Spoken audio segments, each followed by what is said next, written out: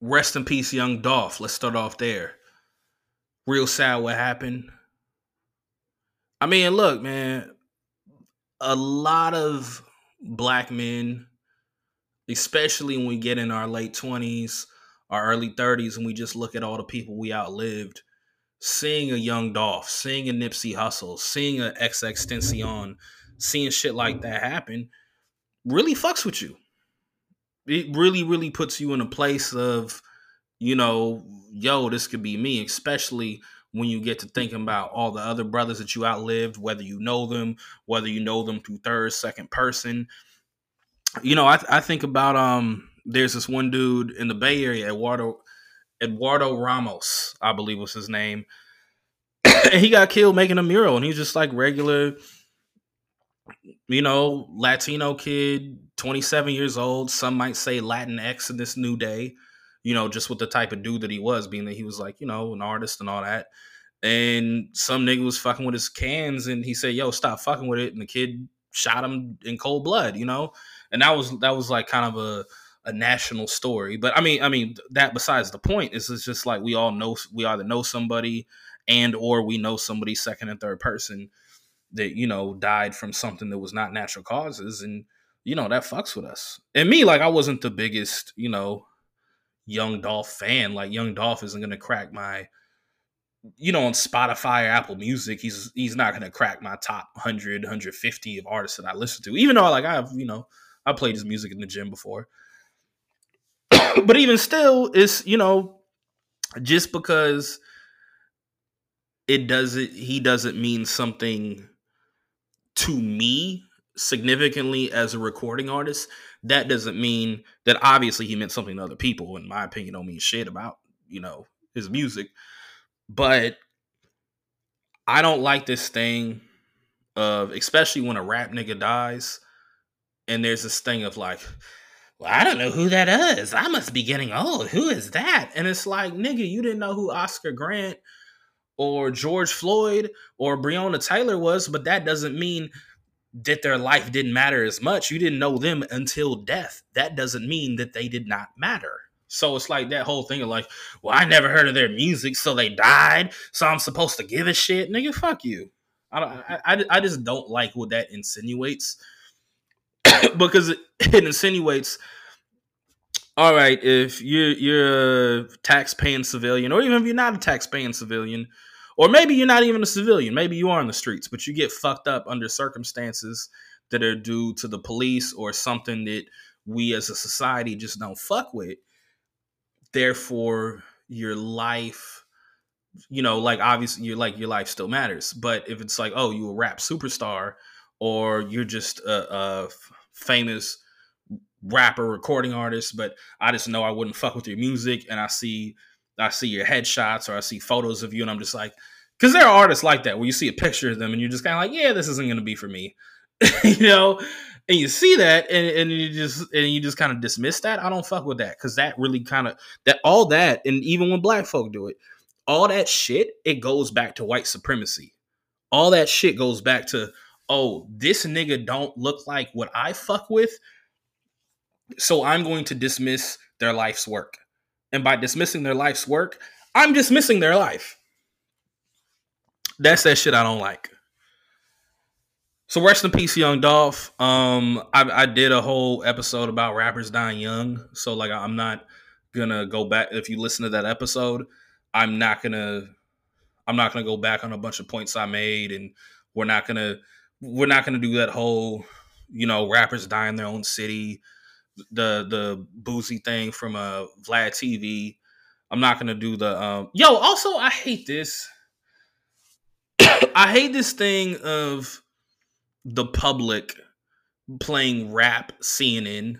Also, I hate that, like, Vlad and Cam Capone and all these other YouTube outlets are doing this thing where a rapper's in some legal trouble and they're like, all right, let's get this lawyer to talk about Casanova's case. It's like, there's just something about that feels like dry snitching. You're like, why the fuck are you doing that? But the public, man, like the public will do shit like, oh, this was clearly a hit. Nigga, shut the fuck up. You don't like in between 2 and 6 days, we're gonna find out what it was. This was clearly a professional hit. Really? You know what the fuck a professional hit looks like? Fucking retail worker, the office administrator, the a teacher's aide, now you a teacher, and you know what the fuck a professional hit looks like? Nigga, shut the fuck up. I just hate that shit. It's like, oh, because you knew some street niggas that told you some vague stories, and now you know what the fuck a professional hit looks like, and you was like, yeah, this was that. Shut up.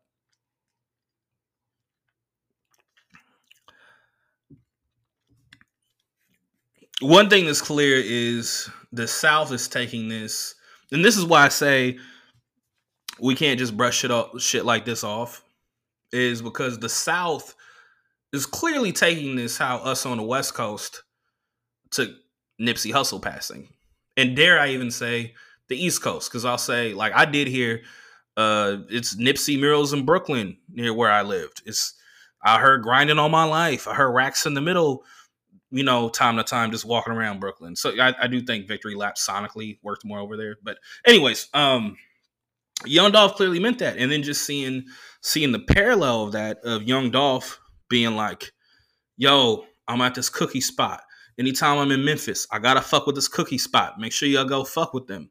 Same as Nipsey with the Marathon store and buying that strip mall, buying that little area and being like, yo, this is like the spot. And then being like, yeah, we are here in the community, spending money in our community, flipping, keeping the black dollar circulating. See, that's I said flipping the black dollar. That's how much we don't circulate the black dollar. I was like, do we flip it or do we circulate it? Which one is it? Anyways, rest in peace, Young Dolph, and love to anybody where his music helped get you through and you were grieving as well. I know that sounds superficial, especially when he's got 2 kids, a wife, and relatives that are grieving. But I also say, like, for the fans, because it's like, for me, I had people hit me up when Nip died, and I had people hit me up when Kobe died, because as a kid growing up in Southern California for like the first half of my life, the first quarter of my life up until now, Kobe Bryant meant something. Even though by the time Nipsey Hussle came out, I was living in Oakland, Nipsey Hussle connected to me more than, a Mr. Fab or, E40 or any of those Barry artists. No, or Larry June. No disrespect to them, but just like Nipsey just is, it connects more.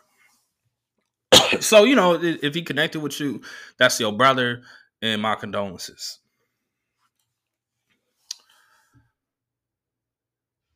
So to me, in downtown LA, in this very, very stuffy studio apartment with a lot of sketchy noises throughout the night, I took a trip down to San Diego. And this is, you know what it is? This is where social media can get you. Everybody's taking trips right now. A bunch of New York comics I know that I follow on social media, they're all going to Chicago, they're going to Boston, they're going to North Carolina, they're going to DC, and just kind of every other weekend they're just like, all right, let me pop out, do some shows, come back in. Or the ones that I know that are from the Bay Area, they're going back home.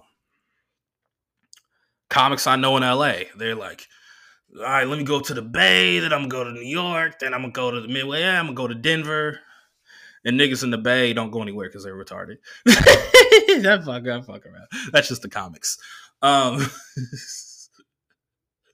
but seriously, like I see even like Barry comics, I see them getting out and everybody's traveling now. So I was like, you know what? Let me do a 2-day excursion to San Diego. And look, I did a bunch of pods when I had my jackass girlfriend at the time about like, this is how you travel and this is how you do this. When you're single, you can kind of fall into some shithead ways. So for me, I there's a spot. It's this cute. It's this rum bar called Kanye. It's a few blocks up. It's in downtown LA. And they have a mandatory $50 fee to join. You pay them $50 and then you can get in free every time. And they have all the rums I like. They got Appleton Estate. They got Diplomatico. They got that Presidente. Like, it's dope. They have a drink that's really fucking good. It's called a Brazilian Mai Tai. And it's like a mojito mixed with it's not like overly fruity. It's very like floor. Oh my god, it's so fucking refreshing. So anyway, so I was there one night, and I have the energy where just like niggas like to talk to me. So I'm there kicking it, and then you can buy a cigar there, and I'm talking to this dude. I'm sitting in the corner, and this one guy turns around to me. He's like, "Hey man."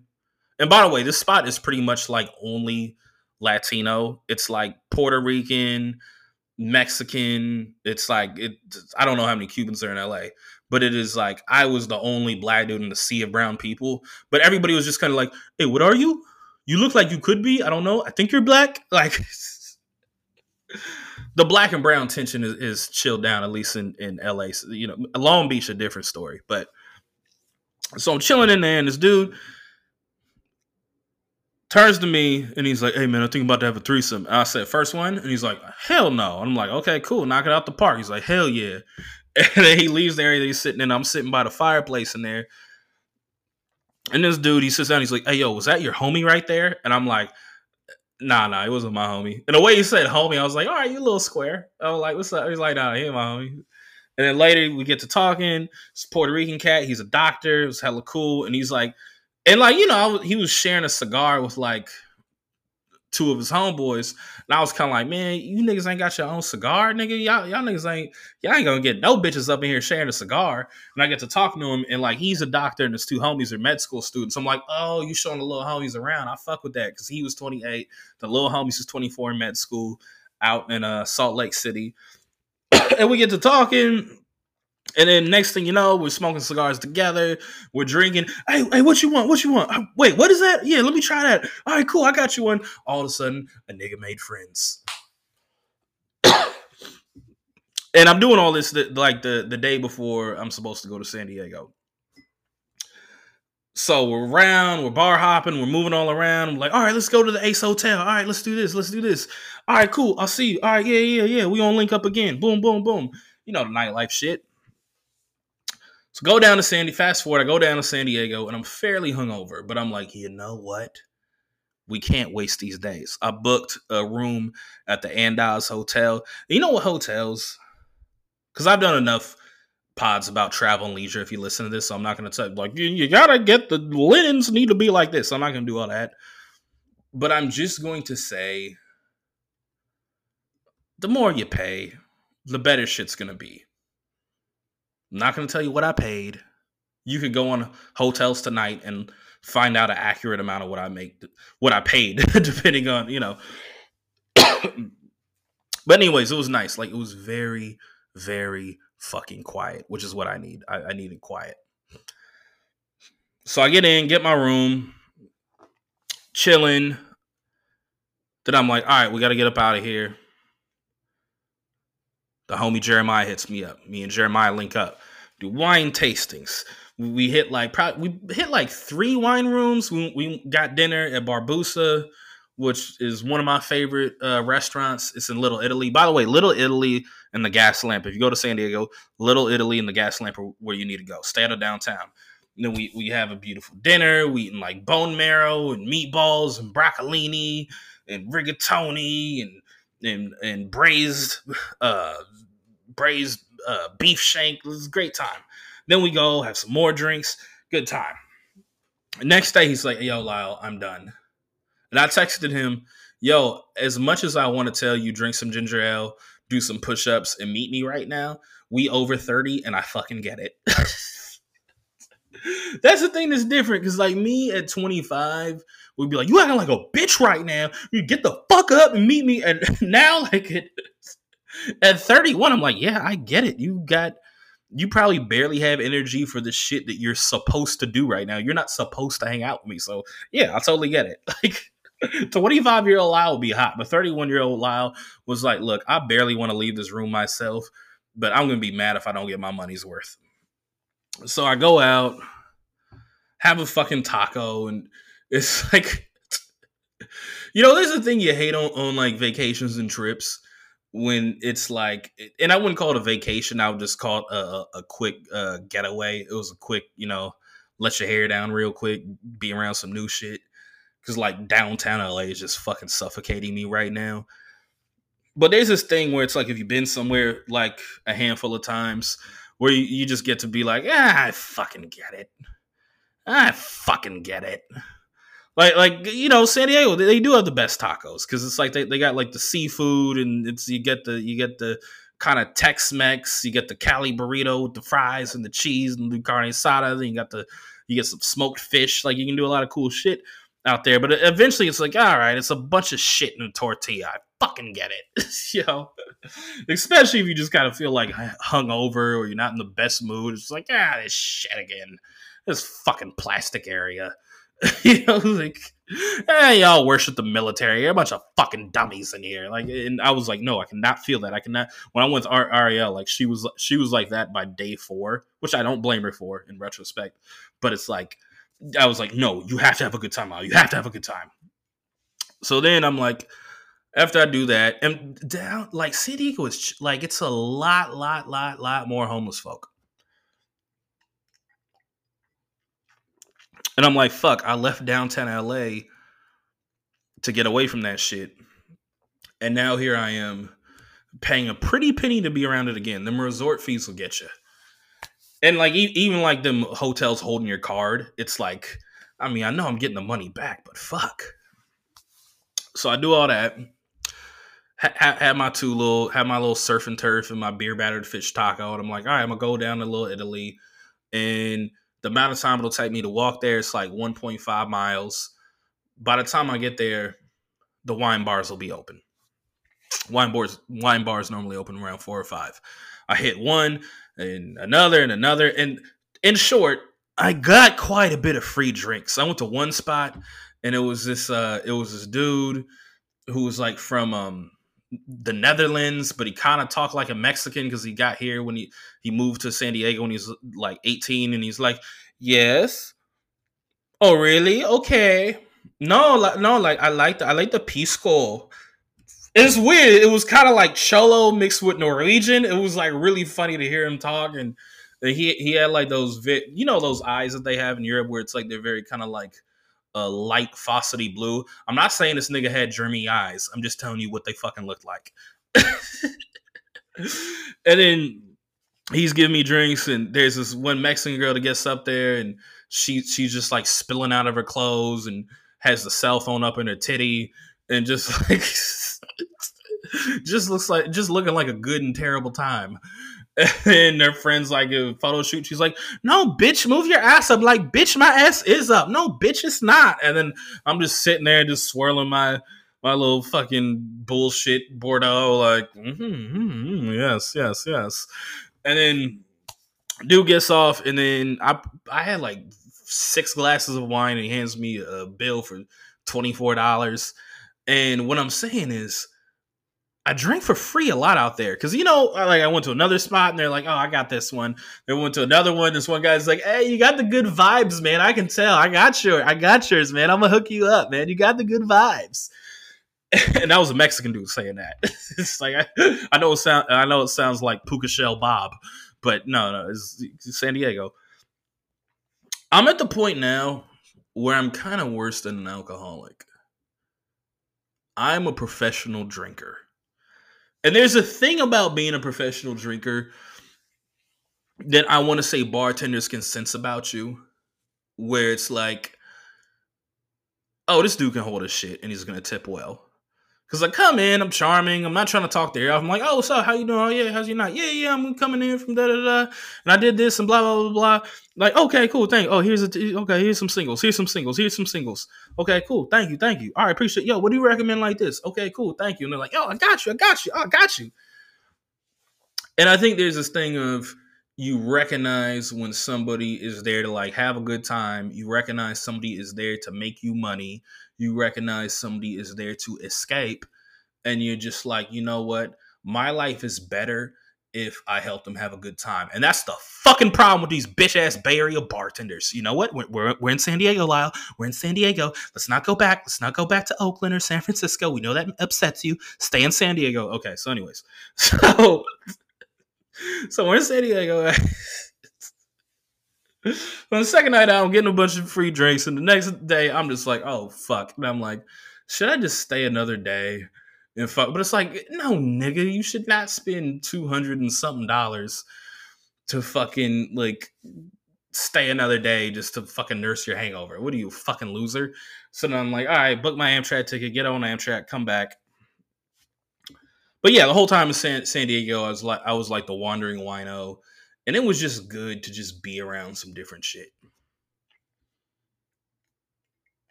I'll tell you, San Diego is one of those places though where it's just better if you know some people or you go with somebody. Now as a single person, I have to travel differently. Because when I was a couple, it gave me more options. There's some places where I'm like, I'm not gonna have fun there. Like I don't like Vegas as a single guy either. But like me and a girl, I'm like, I don't want to go to Vegas with a girlfriend. Like, it's for what? Like, what are we gonna do? You know, it's like Vegas food. It's like it's too catered to the Midwestern palate. I don't gamble. It's fucking hot. Like, yeah, it's drinks all around, but it's not even shit I really want to drink. Like, I'm like, oh great, another Tito's or Jack and whatever. Like, I don't want to drink fucking mid-shelf liquor. You know, like, it's not gonna be fun for me. Don't want to do the rest. Fuck Vegas. So, but for me, it's like, I don't know. What's a place I'll go as a single that I wouldn't go in a relationship? New York. No, man. It's hard to fucking think. But I don't. Maybe like a music festival if I was a certain kind of guy. You know, probably the club is the only place I'll go that I wouldn't go in a relationship. But with that said, I was like, you know what? It's a lot more places I won't go as a single guy that I want to couple. Like, for example, I was like, man, I should go to Santa Barbara. And I'm like, nigga, you should not go to Santa Barbara. That place is too damn romantic for your ass right now. You can't handle that. You can't handle the romance of a fucking city. You can't handle these beautiful terracotta rooftops, Lyle. You can't handle these light waves crashing and the water is too cold to go into, but you're just fucking staring at it. You can't handle the beautiful Spanish style architectural designs. You can't handle all the restaurants that you want to go to are going to be nice, candlelit couples. It's like, because like Santa Barbara, I feel like the window for that to go as a single person is kind of like Santa Barbara is dope when you're like 18 to like 25. You know, when you're 18 to like 23, 24, hit IV, turn up, be a coon. And then when you're like 25 to 27, 28, like, yeah, go hit downtown and hit them little bitch ass clubs they got, and you can make out with somebody and all that. Like, I know I did. You can do that. Get some phone numbers. Get laid, But then when you're like 28, 20, even 27 to, I don't know, like 34, like Santa Barbara, like, you want to go with like a romantic interest, even if you're just kind of like, oh, I'm just gonna like fucking take. It's like, look, wine tasting. It's just Pinot Noir, Chardonnay, and a few other things. It's mostly Pinot, Chardonnay, beer, and whatever, And the food is good, but it's not like Santa Barbara as a type of cuisine. You're like, I can't get this anywhere. It's not like if you're a foodie and you're a drinky. It's called alcoholic, Lyle. It's not like if you're a foodie and a casual alcoholic and you go to a great culinary scene like the Bay Area or obviously New York or other places or Portland. Portland's got a great food scene and horrible people. It's fucking it's not like that. It's too fucking romantic. So I'm like, all right, I got to go to San Diego.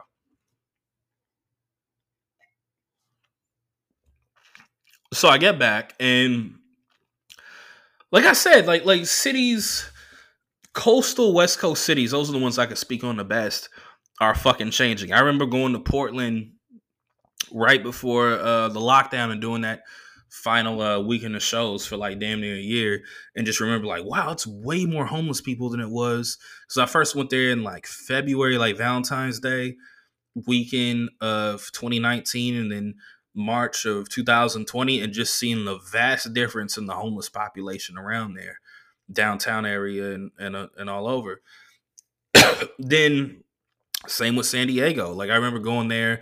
We talked about the road trip we did on here, one of the earlier episodes, and just like, wow, there's a lot more homeless people out there now. In LA, let me tell you, it's a lot fucking less Uber and Lyft drivers. Like you try to get a car, like it could take you 17 minutes, even if you're going someplace that's not that fucking far. And you know the bad thing about that, and this goes back to why I pay for more shit.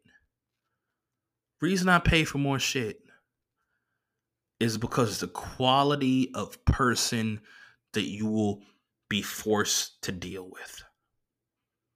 That's the main reason I pay for extra shit. It's not the flex.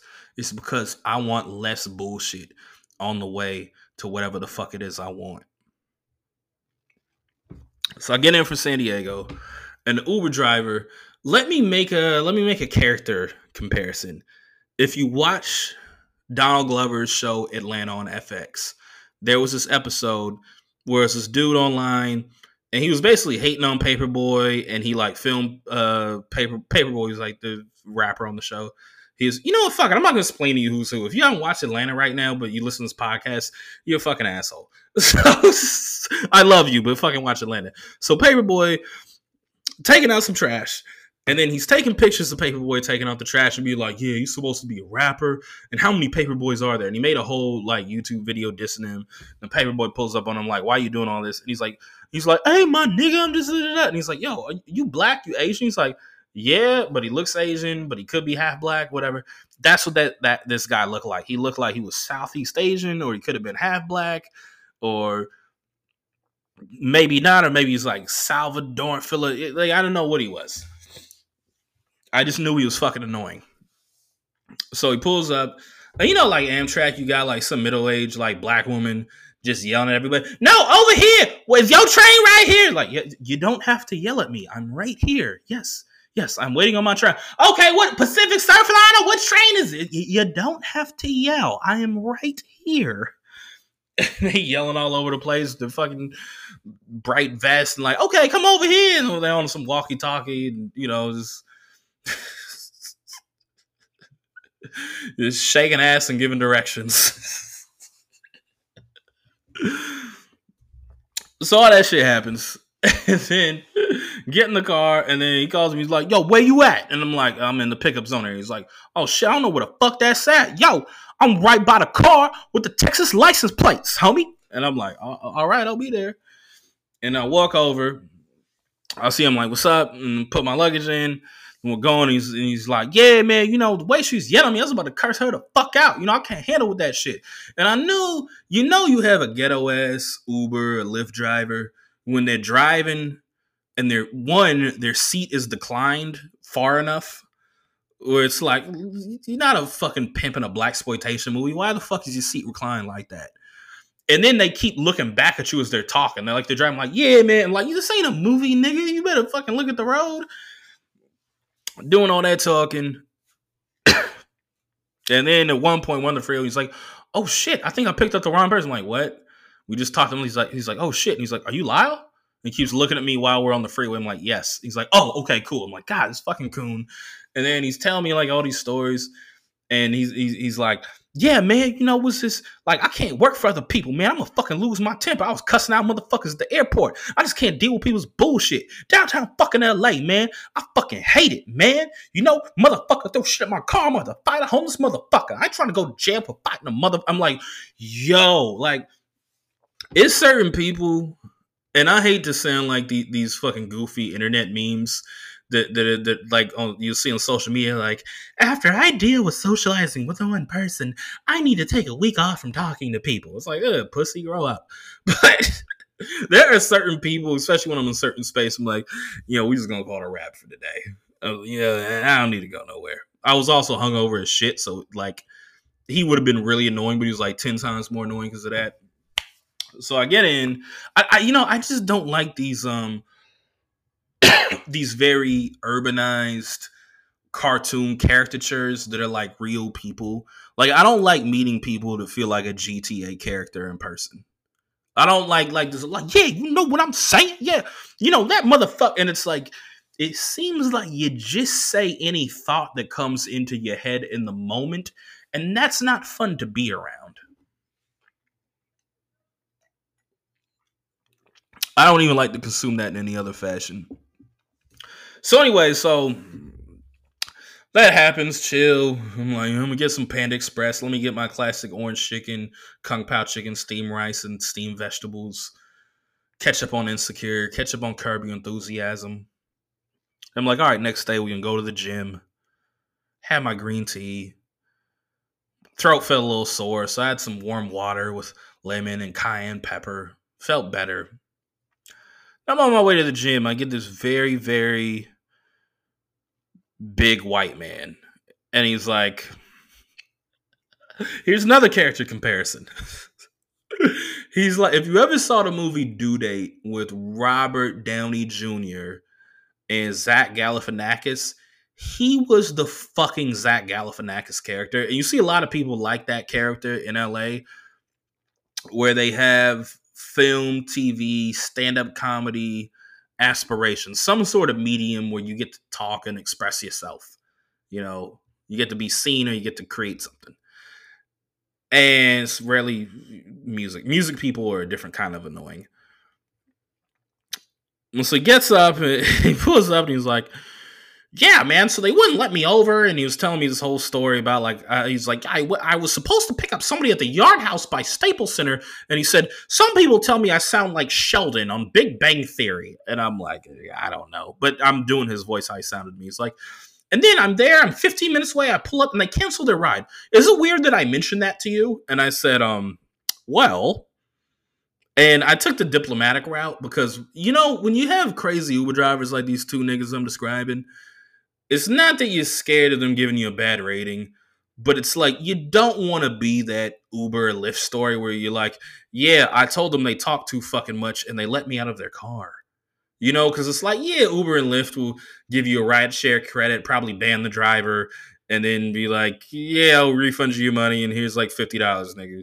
But it's like, that's not worth it for the inconvenience. It's like, no, I need to get here now in real time. So it's like, I'm just going to be like, yeah.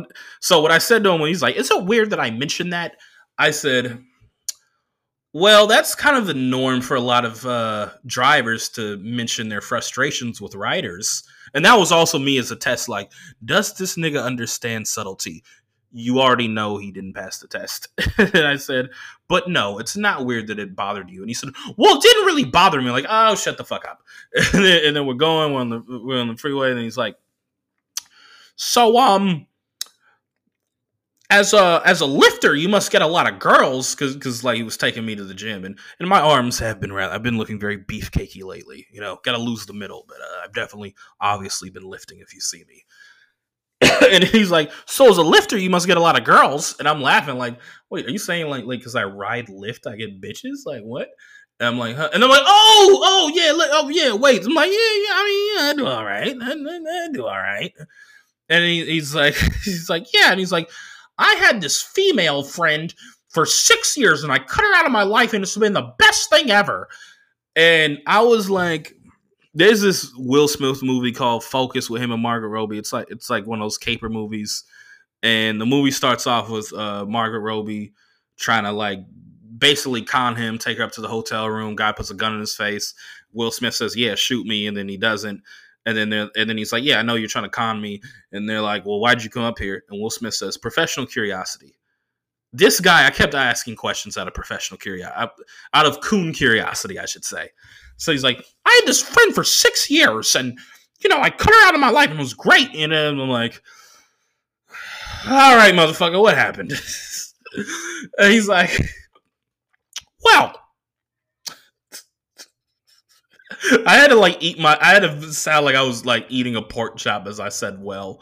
He's like, well, so she came here. Oh, by the way, he mentioned that he lived in Florida at one point, just for context for you guys. So I was friends with her for 6 years, and we were not fucking. We were not fucking. And she had these. She would just argue with her mother. She was elderly. She'd push her mother. They get into fights, and whenever they fight, her mother would blame me. I'm like, hey, that's not my fucking fault. That's between you and your daughter. And she had dogs, and the dogs would just shit and piss all over the place, and they leave hair everywhere, and they scratch off this thing on top of my car, and I saw like some big scratches in his car, and I was like, this does seem rather ghetto for a Lyft comfort. And then he's like, yeah, and she did that, and she argued with her mom, and I was like, well, why were you friends all these years? And he said, well, she liked amusement parks. We went to a lot of amusement parks. Like, this nigga. At one point, he asked me, what's your favorite amusement park? I'm like, I don't know, nigga. I'm 31. Like, what the fuck? Like, I don't... Raging Waters, nigga, is great. Bitches got their ass out. I don't know, nigga. Like, I like the beach. I like the club, nigga. Like, fucking grown man going to amusement park. He's like, Universal Studios, there were 3 rides I couldn't ride. I'm like, this fat nigga. Like, god damn it. I probably just asked him all these questions so I could just tell the story of the pod. So, like, fucking appreciate it. So then he goes, it's like, yeah, she did all that. And then I was like, well, so what made you stop being friends with her? And he says, well, go to Disneyland one day. Disney World's in Orlando. Go to Disneyland one day. And then they're arguing and they're in my car. And they keep doing all this fucking shit. And she's blaming me for the argument. And I said, you know what? I dropped them off on the curb.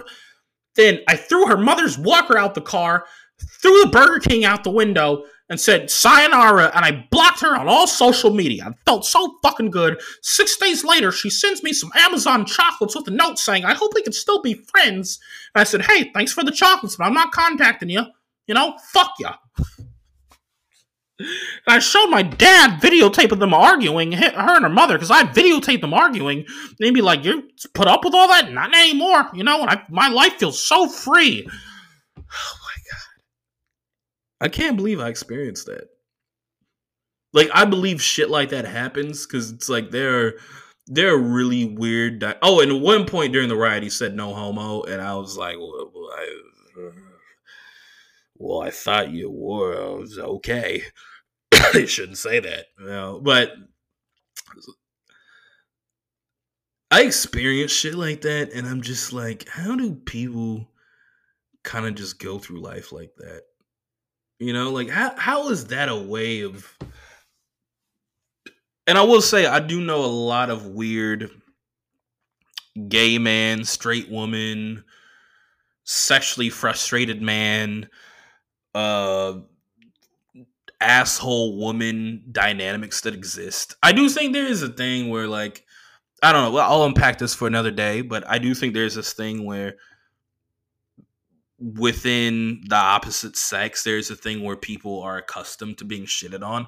Like, there's a reason I think, like, hot women, like it'll be like hot women, they'll just be with like these guys that treat them like shit and that are, built like 14-year-old boys, and they just fucking let them like ruin their life. Like, I think it's, it's like, oh, this is this guy that just treats like, this is just eat. And I do think there is, I don't want to like get too basic and be like, all fucking art of seduction, basic ass Robert Greene bitch on you and be like, well, it's the artists, like, they like the chase. I don't even think it's the chase. I do think there's something about the idea of something that is unattainable, especially when you sit there and you go,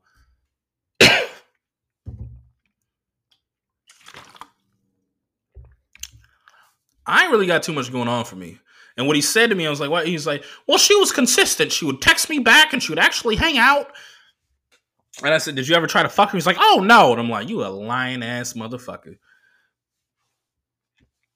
He obviously tried to fuck her. Or she probably like teased him and like sat on his lap and did a bunch of shit to get his dick hard. And they'd probably like be in a jacuzzi and she'd like get naked. And she was like, oh my God, you should get naked too. And then they'd just be sitting in the hot tub naked. And she's like, oh, I'm so sleepy. I'm so sleepy. Like, it's probably just a bunch of dumb. And then he's like, yo, you're just a fucking piece of shit. What it probably really was, it wasn't even like the shit that happened at fucking Disney. This is me just playing out in my head. I'm like, this is what probably what really happened. Probably what really happened was this motherfucker, he. Let me go up in my like Lyft app and find this motherfucker's name now. Shit was, I think it was Michael. Forget, nigga's name was Michael. So anyway, what I think happened was Michael was, and that's good. It's a generic name. Like, you're never gonna be able to find it. It's a million motherfuckers named Michael. I got a cousin named Michael. I think what really happened was he heard her having, because she sounds like a messy bitch. So I think he either visually saw or heard her having sex, or I think she just very casually mentioned multiple gentlemen that she was fucking at the same time, and I think he lost it. That's what I think what happened.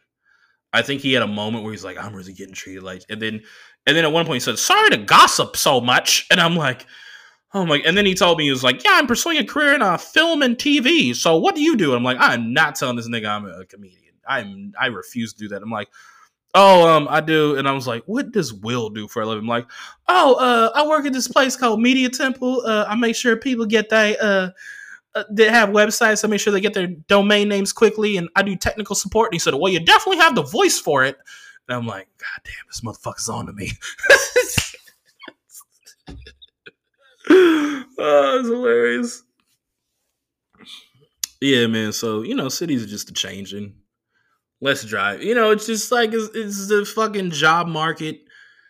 It's just shrinking, and there's more and more people are either fucking service industry, or they work in tech. World's just becoming a weird fucking place, and enough service industry and enough tech people also do comedy and make music and are trying to act. It's like, I don't know. You have less and less people. This nigga Lyle's really saying he's scared to get a job. It's like you have less and less people.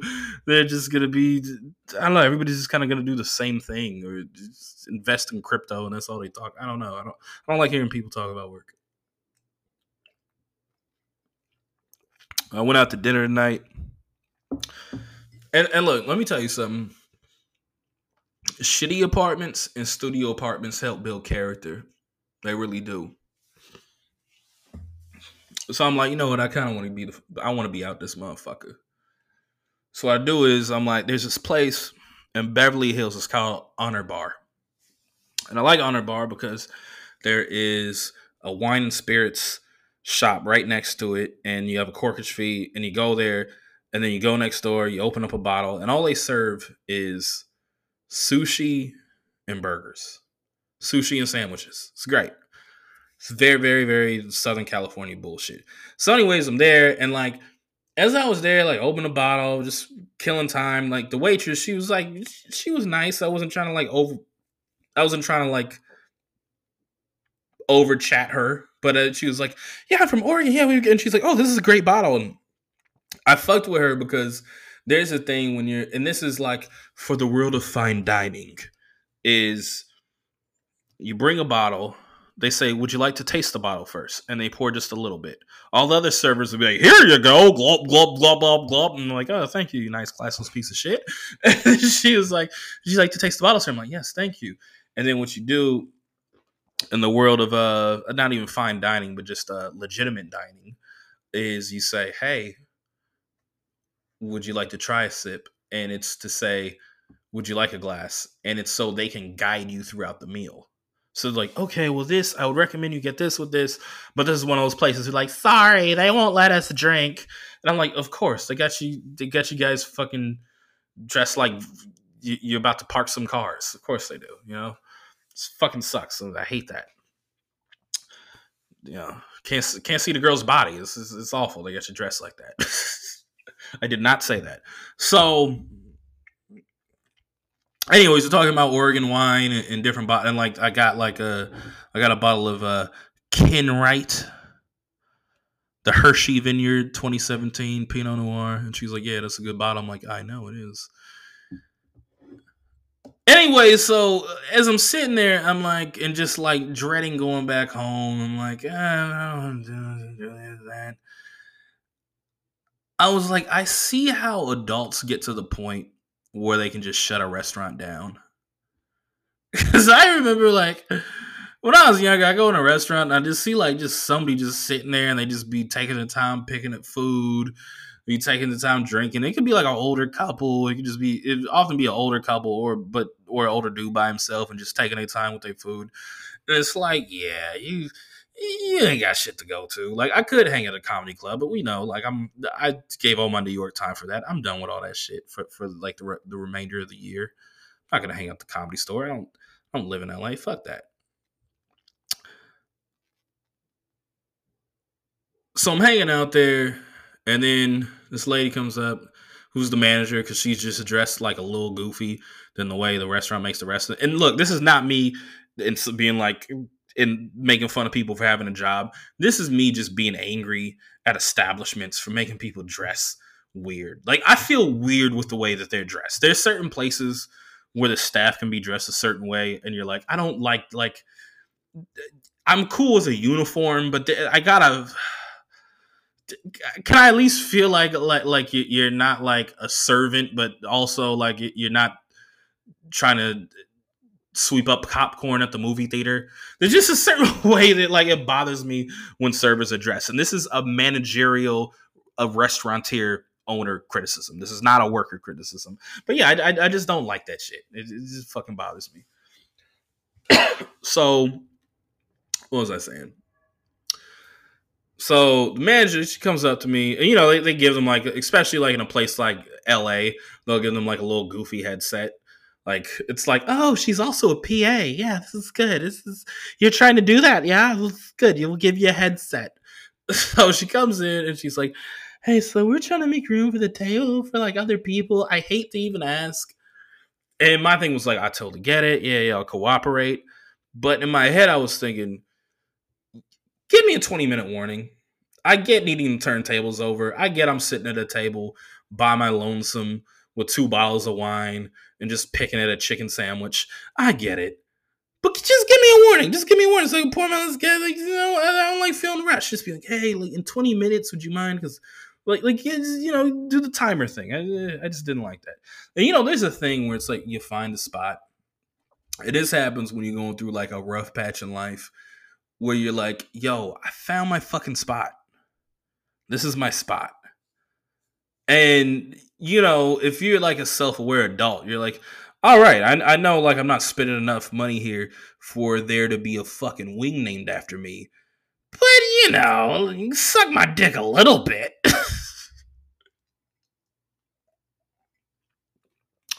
So there's the thing when that happens, where you just kind of feel like, no, look, you didn't show me you didn't kiss the, because I mean I'll still go back there, but I don't know, it just kind of feels shitty. So anyway, so I'm at the age where like I see how you can close down a restaurant or close down a bar and you're not with nobody and you're not doing nothing and you're not trying to fuck none of the servers. You're not trying to fuck one of the patrons. You're just there. You're just there because you're like, I don't want to go back to this area. I don't want to go back to this room and these walls. This refrigerator. Oh God, toilet doesn't flush. Oh God, this fucking place. I don't know. I just get it. And I'm learning that in my older age. I know. Look, I'm tired of myself saying, in my older age, but it's like, look, I'm 31, just got out of a 3-year relationship. It's a lot of shit now is in my older age.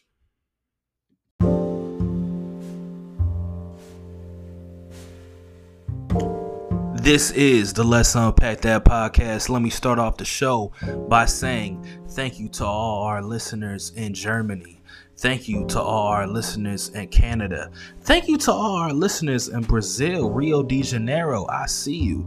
My home state of California. You know I love you.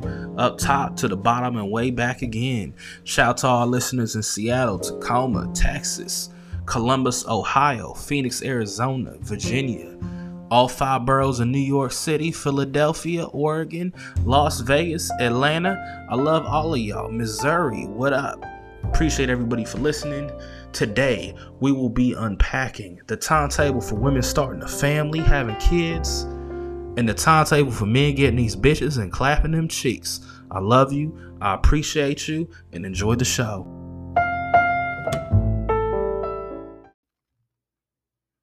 I remember when me and my very first girlfriend broke up. And blah, blah, blah, blah, blah, blah, blah, blah, blah, blah.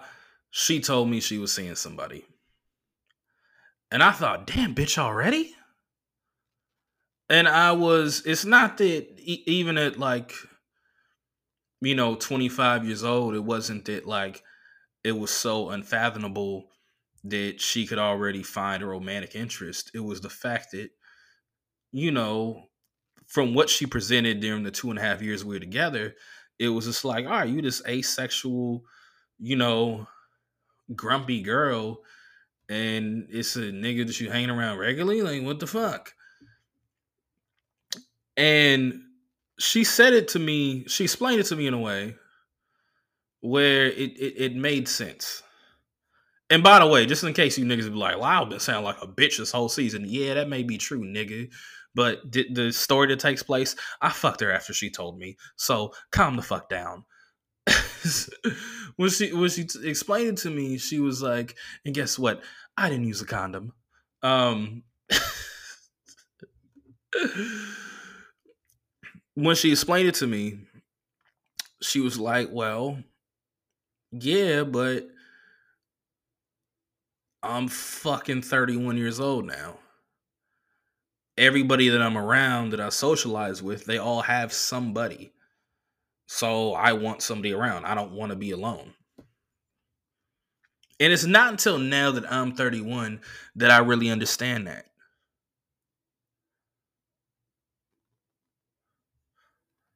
So I went through that breakup when I was 24, 3 months away from turning 25. And the thing is, I was hanging around a lot of people. I was hanging around a lot of people I shouldn't have been hanging around. I was hanging around a handful of people I should have been around. And everybody was available to a strong extent. Everybody was hey, let's grab a drink. Hey, yeah, let's do lunch. Yeah, I'm gonna come to your show. Yeah, we gonna do this. As you get older, all the people around you, it's not like that. One homie just had one kid and can get around. Now he's got 2 kids. One homie had 2 kids and he can get out. Now, he's got money. He's got money troubles and he's got, his marriage is kind of flimsy. He can't get out like that. One homie used to be available. Yeah, he had a girl, but now he's got a girl that has a kid and he's got to be around her. One homie's got a kid on the way. Another homie just got married. When you just get married, you got to be there. So it's like, even me, yeah, niggas is there for me, but, niggas ain't on call for me. It's kind of more like, yeah, I know you're going through some shit, Lyle. So, when in the week are you, niggas got to schedule calls with me. Niggas used to be like, oh, man, I'm so, yo, Lyle, what's good? Let's talk right now. Now it's like, yeah, let's schedule a time to talk.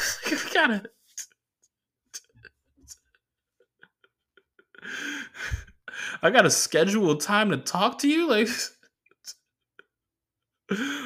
What do you manage? Howard Johnson hotels? I gotta schedule a time? Just hit me when y'all hit me in between a thing. But, I get it. Motherfuckers got lives. I'm sure, even as I'm talking all this shit, I'm sure even me, when I was, living with that ragamuffin, I'm sure it was a time where somebody needed me and I was just like, yeah, I'm gonna get to you. So it's I get it. And all that, I will say, has helped me have more empathy for a woman's timetable. And that's the thing, when I look back at that relationship, a place where I fucked up was she got plans. And I would brush them off, or I'd be like, look, we doing this right now. And because I am a type of person where I break down the year in bricks. Good things happen, bad things happen. It's all brick to me. I'm like, all right, well, this is the first half of the year, then we do this and we do this. All right, then let's get to this next part. Shit happens. I don't want to just plan out the whole year a certain kind of way or a whole trajectory of my life. I'm like, all right, well, this is what I'm looking to do during this time. This is what I'm looking to do at this time. But the way I focus and I like to have these conversations, I don't like to do all that when I feel I haven't even done shit on the first part. And that's something that we didn't get right. Because she was like, okay, when we having kids, when we doing this. But it's like in the same breath, you're like, I feel I'm not having enough fun. I want to have more fun and I want to go out and I have a bunch of other stuff she wanted to do that I'm not going to say on here out of respect. But it's like, so you're talking to me about all this stuff that's like stuff you want to do as a couple and stuff that kind of sounds like you want to, that sounds like kind of more like shit you want to do as a single person. And I'm like, okay, cool. Then the same time, I'm supposed to like plan out where we gonna live and having a home and a kid, and we just move somewhere. That's a lot for me to deal with. So, anyways, that was a big part of like where we clashed because she was like, "Oh no, I want to lay out a whole whiteboard," and I'm like, "I can't do all that. You gotta stay with me right here so we get this right." But I'll say I do have more empathy for women in regards to that because now I'm starting. I think what it is I'm starting to think about that. And I think guys like, because look, between a 37-year-old man and a 37-year-old woman, a 37-year-old man is going to have a much easier time keeping, let's say, a 27-year-old woman around than a 37-year-old woman is going to have an easy time keeping a 27-year-old man around. And I say 27 because that's like the age where you do start to like think about your future. And without doing a whole side conversation of like, yeah, but men, we get better with age and women and all this, and men want to fuck. It's just like men, like we do have more time where we can still kind of go out and play. I get it. Women got their eggs and all that, and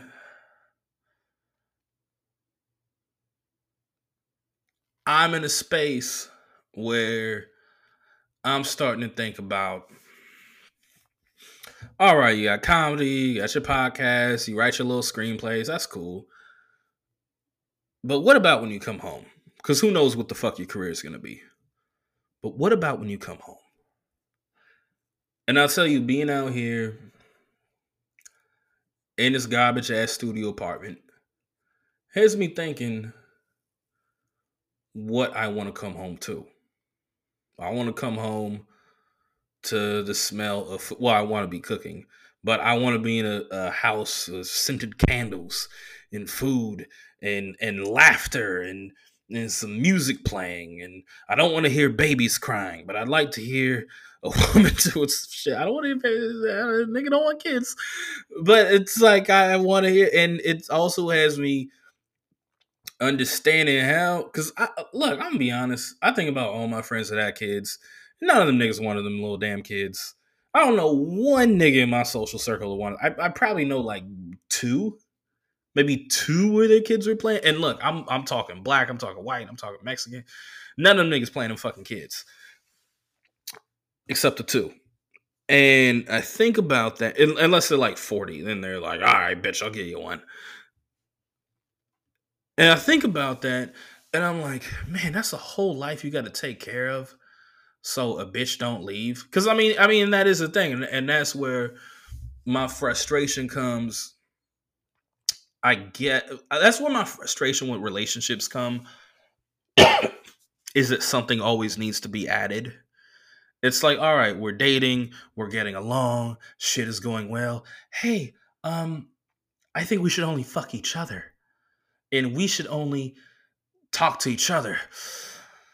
I guess I don't want you to make me look stupid, and I guess I can not make you look stupid too, if that's what you really need. It's like, all right, we do that. Then it's, hey, we should live together.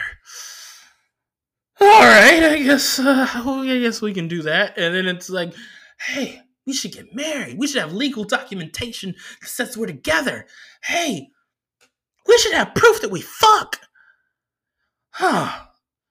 You know, now that we got proof that we fuck, we need to have a better place for our little result of that. Bigger room, maybe a little yard, just some more space. Maybe we should move to some area that your black ass doesn't feel comfortable, but it's more space and cheaper. And you gotta do all this shit, and it's really so you can keep this bitch around, just to call it like it is. That's why niggas have kids. And when I say niggas, I don't mean niggas in the way that I normally mean it. I mean niggas in the proverbial sense of I mean men. That is why men have kids, to keep that bitch around. And I get why women want to have kids. Because we're fucking boring. Like, as much as I want to sit up here and like just blame women, which I do enough on here, but as much as I just want to sit up here and just be like, women and they fucking need to procreate, and what the fuck? It's like, look, like me at the end of the day, like I'm in a space where I'm realistic about what I am to be around. Like me, at the end of the day, I just want to wake up, do my creative artsy shit, work, get some work in, perform, like work, create. It's all work. It's all creating. It's the same shit. I want to lift some weights, do some sprints. Then I want to get something fucking good to eat, and like 2 times of the day, I want to have 2 like really good meals. And then I want to have some adult libations, and then I want to watch something and do say like I'm not that interesting in terms of like just what I want to do. Yeah, and maybe get a little pussy on the side every now and then. Like I'm real honest about what the fuck I want out of life, and it's not very like entertaining. It's not very interesting to be around. So I get a woman being like, yeah, look, I know, like, you just want to play. Like, yeah, you want to provide and you want to do this and you want to love us and you love me, but you want to play. Yeah, I do want to play. Okay. Well, here's what I'm going to need to, like, I need some shit to keep me in this. And that's nurturing, that's building something. So it's like, yeah, fuck it. The other thing that happened is Brandon, who was on the Dating Advice with the Homies podcast, nigga with the baritone voice, just came very close to saying that nigga got a sexy voice. I just came close. One nigga got dreamy eyes and one nigga got a sexy voice. No, but so Brandon was talking and we was in the club and Brandon was like, so I hear you going through a divorce? And I was like, I told him all that I said on the post breakup episode at the top. And he said, he was like, yeah, man, that's some heavy shit right there. You going through it. And I'm like, I feel so seen. And then me and Brandon talking, and I'm like, yeah, I just don't think like the kid shit is for me. And he's like, I'm like, I don't know, like just the idea of not being able to do whatever the fuck I want, whenever the fuck I want to do it, is something about that just kind of scares me. Like, if somebody's like, hey, we're going to Vegas, want to roll? Like, I don't want to have to check in or ask my mom or somebody's mom or an aunt or whoever if they can like watch after a child so I can go have, or not even have some fun, just improve my career, improve my situation. Like that just don't sound fun to me. And he said, you know what don't sound fun to me? Falling in the shower and nobody's there to help me get up. And I said, damn nigga, you beat me.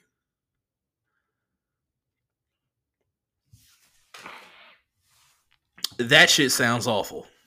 I do think about being alone, and like what I said earlier about, just closing up the restaurant, closing up the bar because you're just like, fuck going home, I'm gonna post here. Is when you see, because it's like you can do that in your 20s and your 30s, and or at least your early 30s. But it's like when it's kind of like, oh, that's like I had an uncle, my Uncle Bill. He talked nonstop. He put everybody to sleep. He was like talking to Wikipedia. He was a Southern black man. And he was, I don't know. He had some academic job. He wasn't a teacher, but he did something with his brain. And Uncle Bill is, he would just fucking talk your ear. Like he would talk about Vince Carter, metaphysics, and so many other things at the same time. You know, I'm gonna call my mom, see if she remembers what Uncle Bill did. Hello, Mom. You are on the Let's Unpack That podcast. Please don't say anything to incriminate yourself. I have a quick question for you, and the lie hive wants to know as well. Okay. What did Uncle Bill do for a living? Well, I'm talking about growing old and being lonely. So of course he came up in my train of thought. But laugh. So so what did Uncle Bill do for work? He worked for the railroad. Oh, what did he do? You know, that part's a mystery. That nigga just came to eat food, ask for a ride, and then go to Sizzler's like, I work at the train station. Let's leave it at that. Why? I don't know if anybody.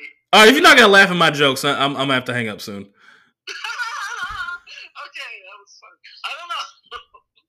No, I don't know. Okay, cool. All right, I'll talk to you later. Okay. All right, love you. Bye. Thanks for appearing. So, all right, Uncle Bill worked for the railroad. He's probably like an engineer or something. And what's really sad is when my Uncle Bill died, is everybody was trying to get a hold of him because he was in some home and people didn't know how to. And he kind of like, I don't want to say like, you know, the morgue just threw him in like whatever that little, it was on like season 2 of The Wire where they're like, do you see what happens when they can't identify a body? I don't want that to happen to her. You know, and you know, I mean, like, is there like an ego thing about death that I have? Like, yeah, of course, I'm a fucking entertainer. Like, there's a part of me that has some twisted fantasy of like a fucking cop kills me, or like I just die in some like fucking freak accident that gets national news, and people are like, he was a comedian, and then people are like, oh my god, couples therapy is brilliant, let's unpack that, oh my god, and then I turn to this like fucking modern day philosopher like in death, and then I'm in like I don't get all like the fucking accolades and pussy received that I want, but like there's an idea about that I kind of do jack off to. I'm kind of like, yo, man, I wish niggas like, why would you like? So yeah, that ego idea exists. About death, of course, for me, because some people are just like, you die, that's it, nothing happens, there's no heaven, there's no hell, you're just done, you're done. You know, you're alive for if you can hear what's going on in death. You know, you're kind of like a chicken with their head cut off that can still run. You're like that. You can still hear what's going on. You're in fucking pain, but you're done. Can't talk. It's over. Say goodbye. And it's like, you know, like, yeah, there's this little selfish part, but it's like you do see that as you get older, none of the shit matters. Like family and legacy is what matters. Family is what keeps you alive. Family is how you carry on. Like if I don't become shit, right? But well, wait, I'm saying it like I ain't shit. But if I don't become what I want to be, but I give birth to some kids. I don't give birth, but I help. I have some kids. You see how selfish I am? I'm like, I give birth. I'm like, no, nigga, that's not your job. That's hers. But if I have some, oh my god, such an egomaniac. If I have some fucking kids and they end up fucking becoming great, it's like when you go on like like George Clooney or Leo DiCaprio's Wikipedia pages, and they're like, their parent was also like, and their parents get some like little like brief Wikipedia pages just off of how great their kids are. They're like, all right, their parents did enough, we can give them a Wikipedia page. It's like, and I'm not saying I'm playing for a Wikipedia page. I know plenty of slusher niggas that got that, and that's not what I'm playing for. I'm just saying, you know, it's like you don't. And you know what I think that comes from of wanting to leave a mark? It comes from suffering. because you want the suffering to have meant something. Especially, especially like just being like a 90s nigga. And it's like we came up off of plenty of black art that has profited off of suffering. And like in the grand scheme of things, it's like we're really selling black trauma, which is like a lot of black content is trauma, which is like a whole nother conversation and is unfortunate.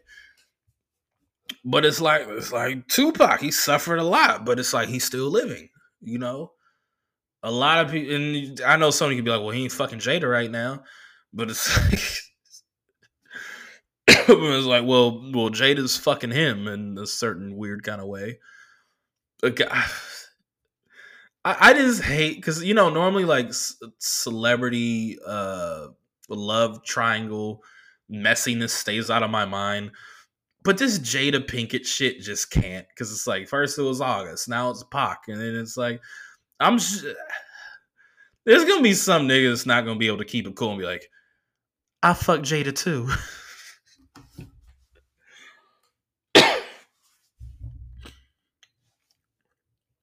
All right, let's get away from that. So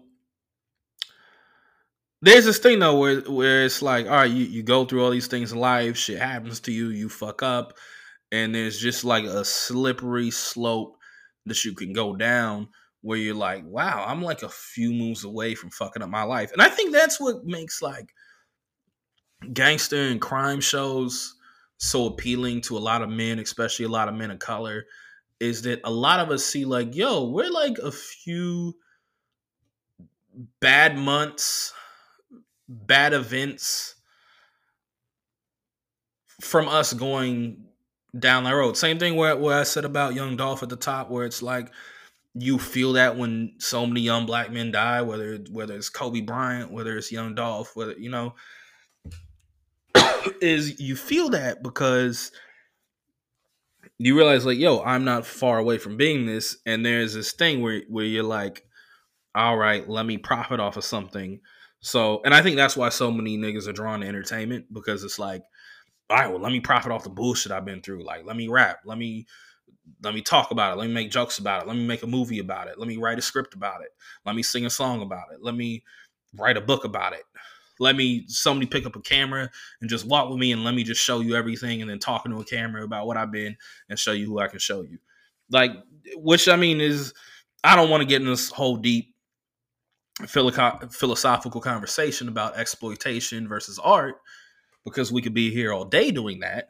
And Michael Eric Dyson was not available. You see, as the young brother Tupac, the rose that grew from. I love Michael Eric Dyson. And Nelson, I love all them fucking black professor niggas. But so with kids is, it's like you want to live on in some way. And the point I'm starting to get to is like, game might not love you.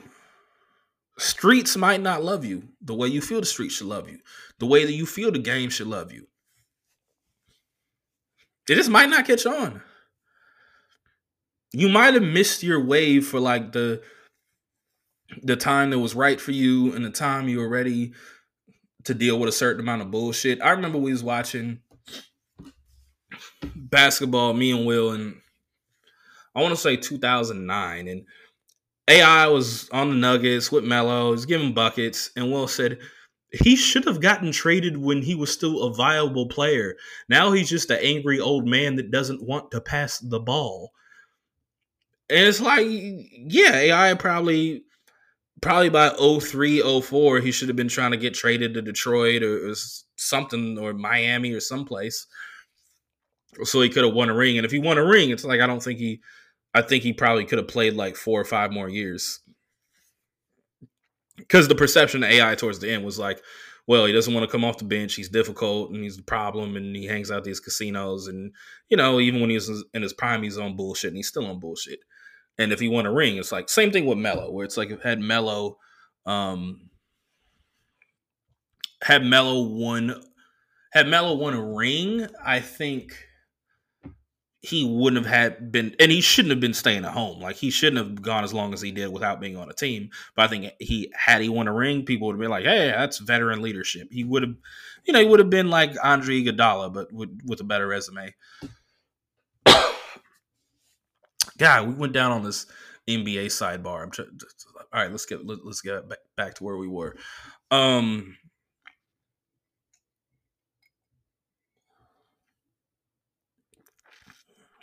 But anyways, yeah, the window for doing something. You sit up there and you start to go, maybe I missed my window. Maybe the time for me, you have these questions about yourself, and it's like, hey, maybe just like there's certain people did what, like DeMar DeRozan. There are people like, oh, DeMar DeRozan would have been great in the 90s. Or there are other players who's like, oh my God, like, can you imagine if Reggie Miller played in today's game? Like, I think that's, you could apply that even to what I do and other people do, where it's like, hey, you kind of missed your window, or hey, this would have been. And you sit up there and you go, you know what? Maybe family is where I should be. Maybe family is what it's about. Family is how I can live on, and family gives you a bigger purpose. And you hear everybody say, and obviously this isn't true because we know people and we've seen proof of this, but a lot of people, like, oh, you know what? Once I had a family, like once I had kids and a wife, I stopped worrying about the bullshit. You know my biggest fear is, though, with having kids is, and I had this thought with a little ragamuffin, is if you died, I'd be fucked. Like, I think, like, what if you die in a car crash, or just your goofy ass, just looking, and you're like, oh, I was looking at a building, and then a fucking car hits you and you're dead, and I'm stuck here with this little nigga you wanted more than me. Like, that really, really fucking scares me. Even like life insurance and all that, but I mean, that shit runs out at a certain point, just like unemployment.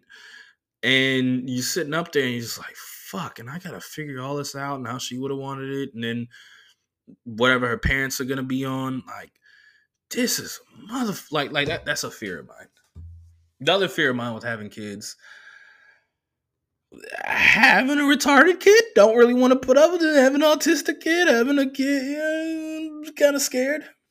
I have an associate, like, because some kids they just don't come out right, and I do think, look, I think parents fuck up in a lot of ways, like the Columbine parents. It's like, we had no idea. It's like, I'm sure that the parents of Eric and Dylan, look, I'm sure they was fucking like popping Prozac, alcoholics, having an affair, just out doing their own fucking thing, to the point where they didn't notice that their kids were stockpiling weapons and make it just.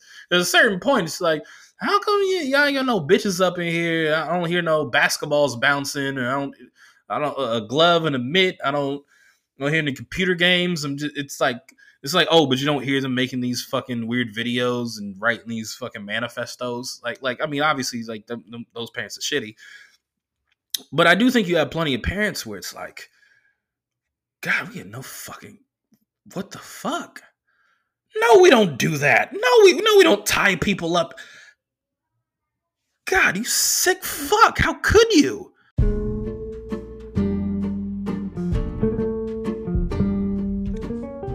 Hey, taking a quick break.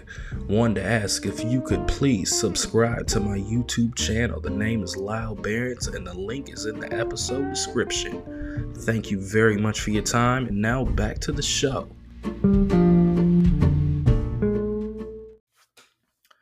Those are some of the things, though, I fear in the idea as a parent. And then also, I mean, shit, I just like moved somewhere that I wanted to move, but just sooner than I wanted to. And I saw what that built into. I saw the resentment that built from that. And her having this realistic expectation of like, New York's, and like also like we're living in two different New Yorks. Like, I was on some like how to make it in America, Entourage, 7-year prequel. That's the New York I was living in. She was trying to live in the Sex and the City, New York. She was trying to live in the girls, but I got money, New York. So just the fact, so it's like, okay, well, that's the case if you just move somewhere across the country with somebody. But what's the case if you say, hey, let's have some kids? Then you're living in totally different New York. You're living in totally different worlds at that point, whether it's going to be a school of parenting or whatever. Another thing I feel with having kids is like the resentment. Well, I kind of just said that, but yeah, like that resentment, and then if like they do turn out to be like a serial killer or deaf or something, and I'm just like, damn, I can't go. I can't go on this tour with Trevor Noah because I got to take care of this little deaf nigga. That's not funny, but that's something that concerns me. But it's like we got to be sensitive to. I think it's not even about being sensitive. I think it's just understanding and having empathy. I talk about empathy a lot on here, but I think it's about having empathy for a woman's timetable. Because a woman's timetable for having I mean, let's just even think about like the stuff we had energy for at 24 against the stuff we have energy for at 28. We just talking 4 years, but just what you have energy for is just totally different. And at 24 years old, I'm sure you crammed way more things into your day. I know I did, but at the same time, I know it was just like, I'm doing this, and you're kind of moving around like a hummingbird. Whereas the stuff I get done in a day at 28 feels a lot more fulfilling. Feels like I'm actually laying groundwork for something. Whereas when you're 24, even if you're doing what you want, you know what you want, you're still just throwing shit up against the wall, unless you're a fucking prodigy, which you were probably not. I wonder if a prodigy would get anything out of my podcast. But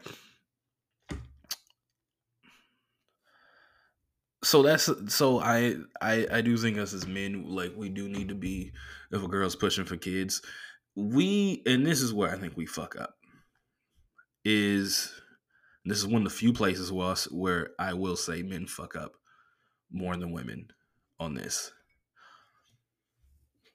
Women are very honest about their timetable. Women are very honest that they want kids, family. Maybe you want to be homeowners, but at the very least, you start thinking about where you want to live. I was hanging out with fellow comedian Dino Archie when I was up recording couples therapy, and was in the car, me and the goofy ragamuffin, Dino and his lovely wife. And at one point, they're talking about, where they would want to raise kids. And then Dino says, like, yeah, like, we might move back to America. And she's like, oh, hell no. And she said, like, yeah, I said I'm down to move to America one day. I wouldn't raise my kids in America. And the concept of just people, like, in Canada that are like, because at the same time, there's something about them that can feel very, like, kind of, especially, like, Vancouver, like, just seeing, like, I went to, like, a club in Vancouver, and they, I don't know, there's something about it that felt like Ontario, California. I was like, am I in Orange County right now? Maybe that's kind of the Pacific Northwest in general. I don't know. Let's stop talking about that. But where men and women with our timetables, where we fuck up, is I think men, we're not honest about our time, because women's timetable is like having kids, laying the foundation for life. A man's timetable is how much longer can I fuck women where gravity hasn't hit them yet? Like, how long can I realistically bag 24 to 35-year-old women, 23 to 34, however, whatever your scale is, just above 22. But how long can I keep getting women like that are like younger and in their physical prime and that are in the best shape of their life, titties perky? How long? How long can I get those women? And they still just want to fuck and have a good time, and yeah, they'll hang around with me, and we'll do more than just sex. But I want to fuck them. That's like man's dilemma. And I think like both men and women, we hit that thing. Women, like by 20, by 26, you're thinking it, and by 27, you're planning it. Especially if you're with somebody, you're like trying to like lay the groundwork for that. And men, I think when we hit 27, 28, especially, if we put on a few pounds in the midsection, our love handles get bigger, our face gets fuller, or our hair starts thinning, or just kind of partying and alcohol, drugs catch up with us. We get this thing where like, I notice I'm not pulling this level or age group of women that I used to. Am I looking old? Am I looking bad? Am I looking fat? Am I looking tired? And we start thinking like, how much longer can I get these bitches? Even if I do everything right, even if, I eat healthy and I lift and I do my push-ups and I run and all that, and I make sure my money's right, and because it's different level. Like it's a timetable for like it's only so long men can fuck women in their parents' house. It's only so long men can fuck women when they got a roommate. If I'm just gonna keep it real, it's only so long towards where a certain type of woman is gonna want to fuck a man in a studio apartment. It's timetables on all these things. And for men, is I know I made the analogy plenty of times on this show about, you know, uh, the two types of old guys at the resort that see the hot girl in the bikini with like her ass and titties hanging out. There's the one guy at the resort that's like, yeah, good times. She reminds me of one I had. And the one guy that's just gawking and just be like, God, I wish I had that. I only had the one. I wish I had more. And we're just not fucking honest about our timetable.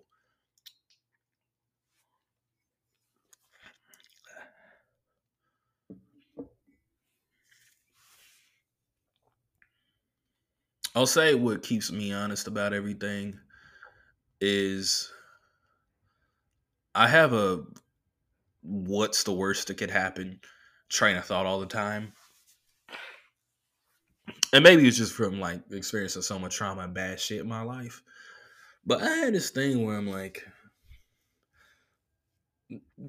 this shit that keeps me from having a kid is I go, all right, let's say they're fuck up, they're a shithead, they're kind of slow or whatever. I'm like, I don't want to resent my child's mother for our child's shortcomings. I don't want to blame all the bad shit that happens to me in life. I'm like, well, you wanted this kid. It was the only way to get you around. And I want to have something to pick me up when I'm falling in the shower. And then I have my fucking moment. I have my fucking speech. And then it's just like, bad blood grows. Like resentment grows.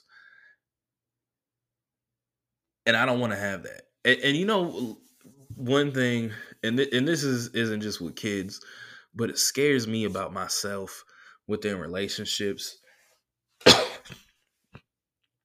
I don't know how to be mean. Cause when like I'm an only child, so in a single parent home. So, I'm an only child, I'm sensitive, but I'm also very direct. I'm very like, okay, boom, here's what it and I don't know if I think me being direct kind of just more informs the fact that I have a low tolerance for bullshit. How much that is informed by being an only child, I don't know. But I have a low tolerance for bullshit, right? But I'm also sensitive. which are two things that like don't go hand in hand. And you know that I think this is the mic. I think we're all missing microchips. Like the Uber drivers I talked about at the top of the show, they're missing the microchip of empathy, compassion. Do they really want to hear all this bullshit? Maybe I should put my mask on. Maybe I should, you know. Then they're also missing the microchip of social intelligence, social awareness. I'm missing the microchip of being that like I didn't have another sibling in the house that was mean to me, and I'm mean to them, and we can develop the line of what's too far, what's not too far, what's sacred, what's not sacred. I didn't have that. So for me, a lot of my moral respect, you cross me compass comes from street culture. It comes from street niggas. It's like, nah, you can't be doing, nah, you can't be saying that about a nigga. Nah, you do this. Nah. If I'm wrong, tell me when we get back to the spot. But don't tell me I'm wrong in front of these people. It's street shit. It's mafia shit. It's very, you know, it's alpha macho shit that is not realistic for living your life. Like having like a pamphlet of these rules, and not to say like that's literally how I live my life, and I don't have some flex, and I don't, give passes, and I'm not like, all right, I get where you was coming from. So look, of course I do. But I'm saying how that's kind of a baseline for me is from like, all right, well that's the closest thing that I had around me to some sort of organization. That was water. First of the entire episode. So being that I had that though, because I didn't know how to be mean. I don't know how to be mean to people. But like I don't know how to just be mean. Like I kind of go cross a line, that I don't think I do. Cause like this is a funny story. We're outside of a show, me, some comics, and Paul Conyers happens to be there. And Paul Conyers, a comic, just go stream his album Above the Fray. See, I promote other shit on here. It's not just mine, but stream Above the Fray. It's on Amazon. You can watch it on Amazon, and you can listen to it on some other shit. But so Paul Conyers, me, him, some other comics standing around. I don't know who. Probably the same like 12 people I book. All right, I booked. And this person comes up, and it's like after comedy shows, a lot of people say the same stuff. Like after a good show, so do you guys travel together? Do you travel together? Oh, so it must be fun just going all around. Do you guys? What do you guys do? Do you play? So do you have day jobs, or this is what you do this? And how much do you get paid? Like real stupid shit. This person comes up and they do the same things. They're nice, well meaning, and they're like, so, there's certain voices that just sound like certain things to me. Like I could like read some food on a menu and it'll sound like that to me. Like if I read like a salad, it'll be like goat cheese, sliced apple, kale salad, arugula. I can't read the word arugula and not go. So it's arugula. It's feta cheese. That's good. I like feta. It's good for you. It's good. And then there's like certain burgers that I'll just see. Don't go bacon smoke, hickory sauce, shoestring onion rings, jack cheddar. It's just like I'll just see that. So anyway, so this person was like, so you're comics, okay? So do you guys rib each other? You guys got to do some ribbing, and do you guys make fun of each other? And then Paul Conyers says, well, a lot of us do. Lyle, on the other hand, is different. We'll kind of talk about what you wear or what you say. Lyle will break down you psychologically and kind of every facet of your personality and be like, oh, you do this, and this happened to you. And yeah, that's why you do that. And you disgust me. And I laughed in the moment because I'm like, this nigga got me. And then I thought about it more. I'm like, God, I've probably rubbed Paul Conyers the wrong way a lot of times, but I just happen to have a good amount of stage time for him. That was my first thought. My second thought was, how does a nigga know all that when I don't know him that well? Well, that's attached to the same thought.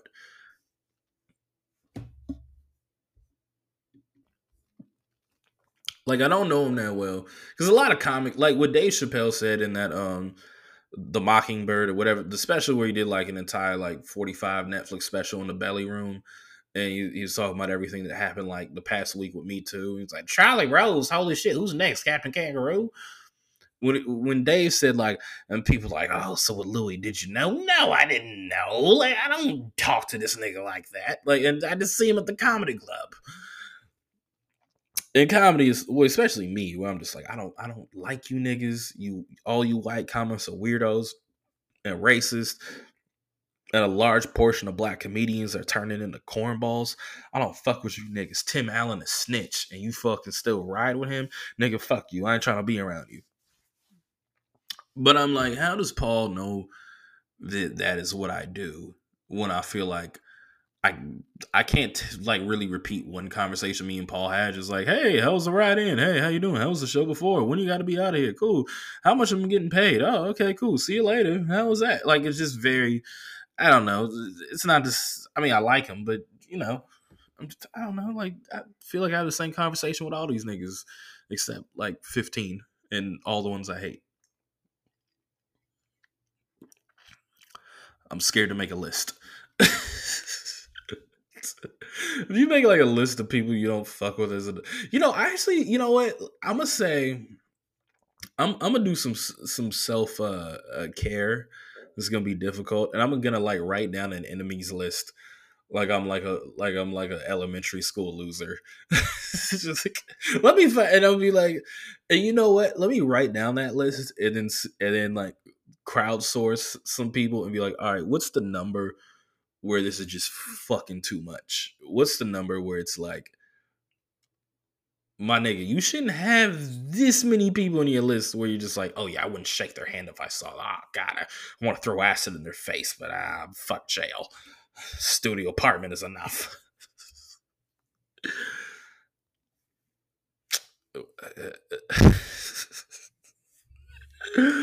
Oh, I am the height of too muchery.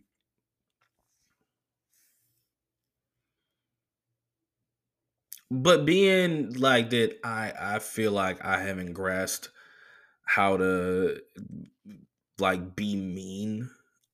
I'm like, well, how's that gonna work for me with a kid? Like, how's that gonna work? Like, I'm not gonna be mad at my baby for like throw up and shit and all that, and I'm not gonna be mad at like a toddler for just telling the truth and being mean, or I'm not gonna be mad at like you know what I mean? But it's like, when they're like 15, 16, and they're just being a fucking bitch ass motherfucker, I'm like, I don't know if I can like just not tell them what I really think about them. Like motherfucker, you got pimples.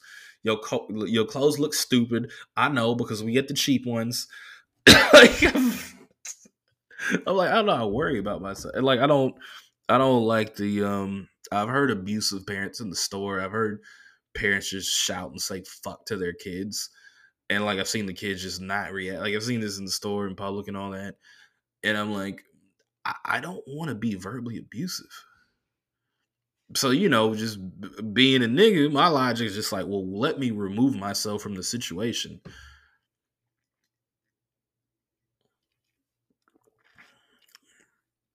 It's like, what? I do therapy so I can make myself have like parent better.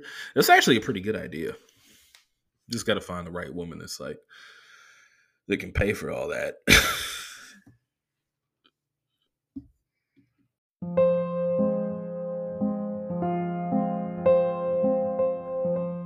This has been the Let's Unpack That podcast. I've been your host, Lyle Behrens. Thank you very, very much for tuning in.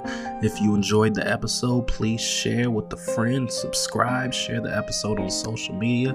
All of that is much appreciated. And I hope you enjoy your week, and I'll see you again very, very, very soon. Be well.